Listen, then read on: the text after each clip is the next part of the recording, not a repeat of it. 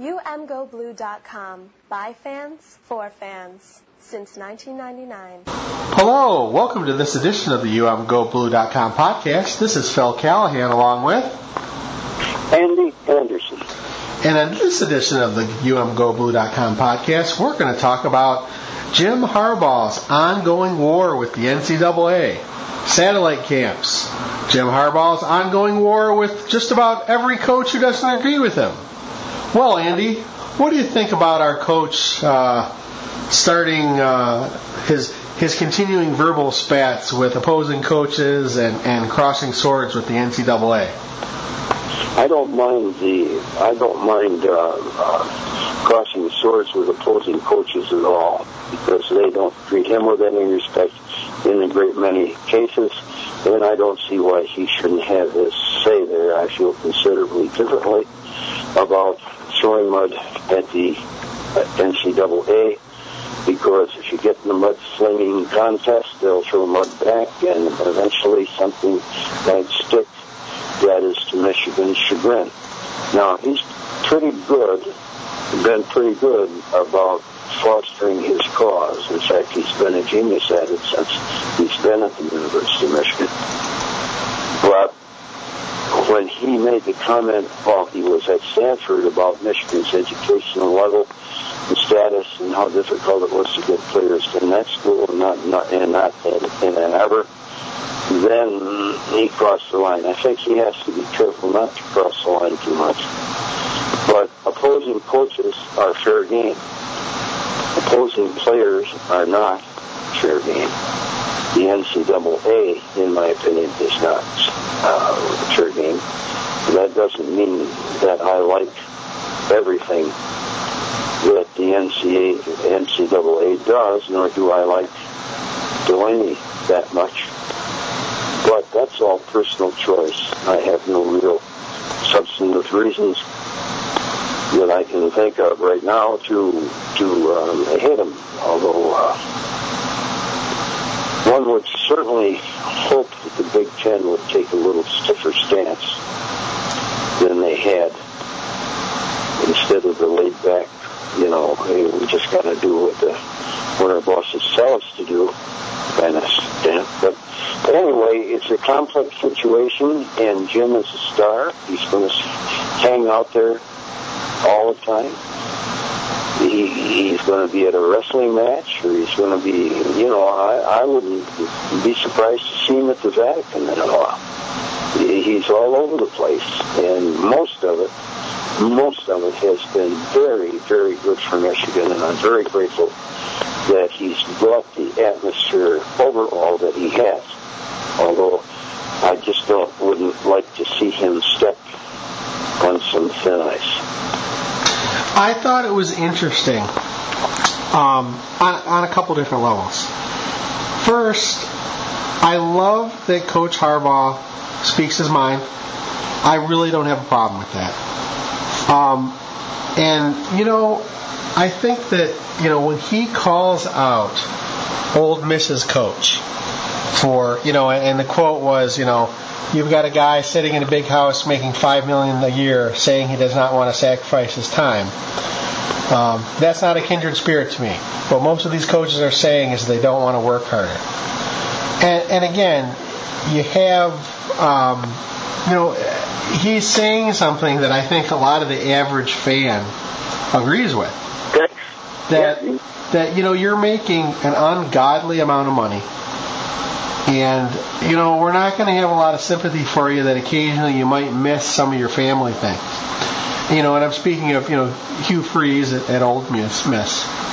Now, one of the interesting things in that is I thought it was really interesting that Harbaugh chose to deliver that message through Sports Illustrated, and specifically to Mike Rosenberg, who does not exactly have the best reputation with Michigan fans. Now listen, I like Mike Rosenberg. I defended his writing at the time, and I think he's a good writer. I defended pretty much everything he wrote when he was with the Free Press. But it is interesting that and I wonder if this is a if this is Harbaugh kind of reaching out to mend whatever broken fence there may have been, because you know that Rosenberg took an incredible amount of flack for his role in what he wrote during the NCAA investigation in Michigan. So I found that interesting, that of all the people Harbaugh could choose to talk to, that he chose Sports Illustrated and Michael Rosenberg. Yes, Rosenberg has. There is a lot of hard feeling because of Clockgate, and Rosenberg's reporting on that, regarding his reporting, and many Michigan fans did not feel bad at all when Rosenberg left and went the direction he's gone. So I thought that was interesting, and I will tell you that I think Harbaugh is spot on. Listen, all these coaches make an insane amount of money. Nobody's going to have any sympathy for them. And when you ban these satellite camps, you're really, really restricting opportunities for student athletes. And I like the response that's come. Now listen, it's nice that it's convenient for Michigan and it's convenient for Harbaugh to be on the right side of this issue. I like that.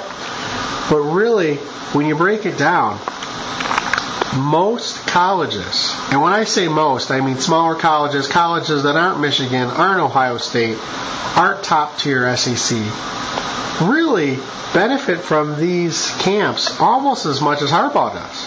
Because listen, Michigan and Ohio State can only take so many recruits. That's right. You have, they reach out to other colleges, coaches to come work these camps. They get an opportunity to see students. A lot of scholarships get dispersed through these things. And it's interesting that I think that's kind of the kickback that's coming, is that of course Harbaugh is doing this to help Michigan. Of course Harbaugh is doing this to help himself. But $37 million to help Michigan. Yeah. But the reality is this helps gives a lot of opportunity to student athletes. So I do not think that we've heard the last of the discussion on the satellite camps, and we have definitely not heard the last of Jim Harbaugh speaking out on just about any issue that he wants to speak out about. Now, I'll tell you, Andy, it's great that we're on the right side of this. When I say we, I mean Michigan and Coach Harbaugh. Mm-hmm. But the reality is that Coach is going to call out whatever he wants to call out. This is not anything new. As you mentioned, he called Michigan out, for perceived hypocrisy when he was at Stanford. And, right. He has a history of doing that. It's his nature. He's not going to change.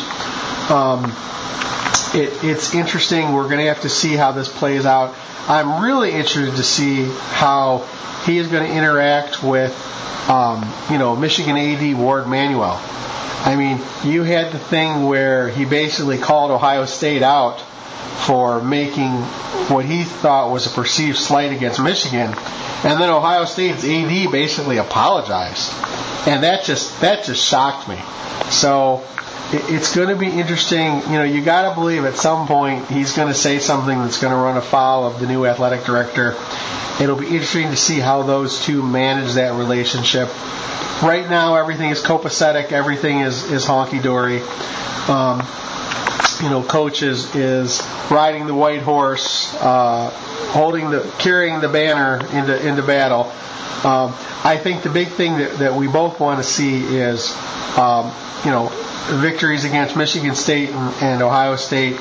It's great to score points in the off season in the Twitterverse. And again, there aren't any games to play, so this is the best we can hope for. But, one of the things I'm concerned about is, and you hit on it, Andy, there's a difference in calling out opposing coaches and, starting a pissing match with the NCAA. And again, this is not anything new. Coach did this at Stanford. And listen, there is no lack of hypocrisy on the NCAA side. And yet, very rarely do we see any change moved through taking the battle to the press. So it'll be interesting to see, that the NCAA and pretty much every opposing coach in America is going to be watching everything that Michigan does. And, so be it. That's how it's going to be. There's only one group that's ever going to kick the NCAA's butt, and that's the college presidents. That group has the power and can do it. The association works for them. They can do it. And until you get your criticisms coming out of those mouths, it's like spitting into the wind. It's not going to help. It helps to vent your rage and stuff like that, but it's not going to change things until the college presidents get together and they say, we want the cheating stopped. We want enforcement to be on a level playing field for everybody, and this thing is being run for the betterment of the athletes that participate in the sports. Until you get them really grabbing onto that nut and trying to crack it, you aren't going to get anything. Well, and to that point, Andy, I think that there's another avenue of change. Okay. The other avenue of change is that you have the haves and the have-nots in college football. And you could see a world where Michigan, Ohio State, the top-tier SEC teams, Michigan State, by the very nature of being the preeminent programs, rally their college presidents to dictate terms to the NCAA. The problem is when you're kicking sand in everybody's face, I don't think they're going to be so apt to band together to try to whip the NCAA into shape. So revolutions always devour their young. And I'm not saying play nice. It's just understand that every action has an opposite and equal reaction. And, it'll be interesting to see what happens here because there is a lot of jealousy towards Coach Harbaugh. There is a lot of resentment, and we will see. We will see how it goes. I'm sure glad he's on our side, I'll tell you that. Me too. Well, he's done a heck of a job so far, an unbelievable job, and he hasn't stepped through the thin patches of ice yet, and I hope he doesn't. What'd you think of the spring game? I'm sorry? What'd you think of the spring game? I really liked that they were competitive. I liked that quarterbacks were running downfield. Now, of course, we're not seeing a lot of hitting and a lot of tackling, but it definitely had the feel of a spirited practice. What I was surprised by is that Wilton Speight seems to be a legitimate contender for the quarterback position. And I had thought heading in that it was pretty much a foregone conclusion that Corn was going to be it. But Speight looks like he's going to give him a battle. I don't think that Morris is at the same level as the other two, and it was interesting that they used him as wide receiver, and it was interesting that they came up with a little preparation to make the game interesting. That touchdown pass that he threw, for instance, was a little bit of that. So, all in all, it seemed to be a pretty good experience. I didn't see it personally this year, because I had a knee operated on, but I did see it on television several times, and it was worth watching. It was more interesting than some of the recently past games that weren't interesting at all. And there was a limitation to the stretching and all of that, which is not interesting to anybody. But whether this performance in the spring is a harbinger of great things to come is still unknown, because there are still key spots in the development of this football program that haven't taken place yet. That's fall camp. That's development over the summer, over the fall camp, and everything. But he's going to have them hooked into shape, and I dare say that they'll fight like dogs in every game that they're in. There's 2 games on that calendar they have to win. Against the Spartans, against the Buckeyes. And if they don't, then they have to stop crowing and begin to dig into really what's going wrong here. Why aren't we at the best levels in the Big Ten? Why aren't we playing for a championship? So I'm really hoping that Michigan can make it to the championship game, but it's no given. Those other teams are going to be good. They'll just reload. It's going to be a very interesting year. Well, and I think you hit the nail on the head, Andy. I mean, last season, if you beat one or the other, Michigan State or Ohio State, I think that you're ahead of target for rebuilding. And the reality is that as tough as that Michigan State loss is, it is a loss. And when you couple that with the pretty much beatdown that Ohio State delivered, that was disappointing. That was disappointing because you can tell yourself that the loss to Michigan State was a fluke, but Michigan really wasn't very competitive against Ohio State at home with everything, with a lot on the line. So that left a pretty sour taste in the mouth. Now, they came back and played very well in the bowl game, and that was nice to see. That was good. But, you have geared up for next season. You have both of those games on the road. And I think we're at the point now where the measuring stick for success last year was it would have been nice to split. I think this year you need to split. Okay? And it would be nice to win too, but really you really need to split this season. To say that things are on track and that you're surging, you really need to beat one or the other. And I don't care which. I really don't. I don't care the circumstances. I don't care how it happens. But there's no way that you lose both of those games and feel real good about where you're at.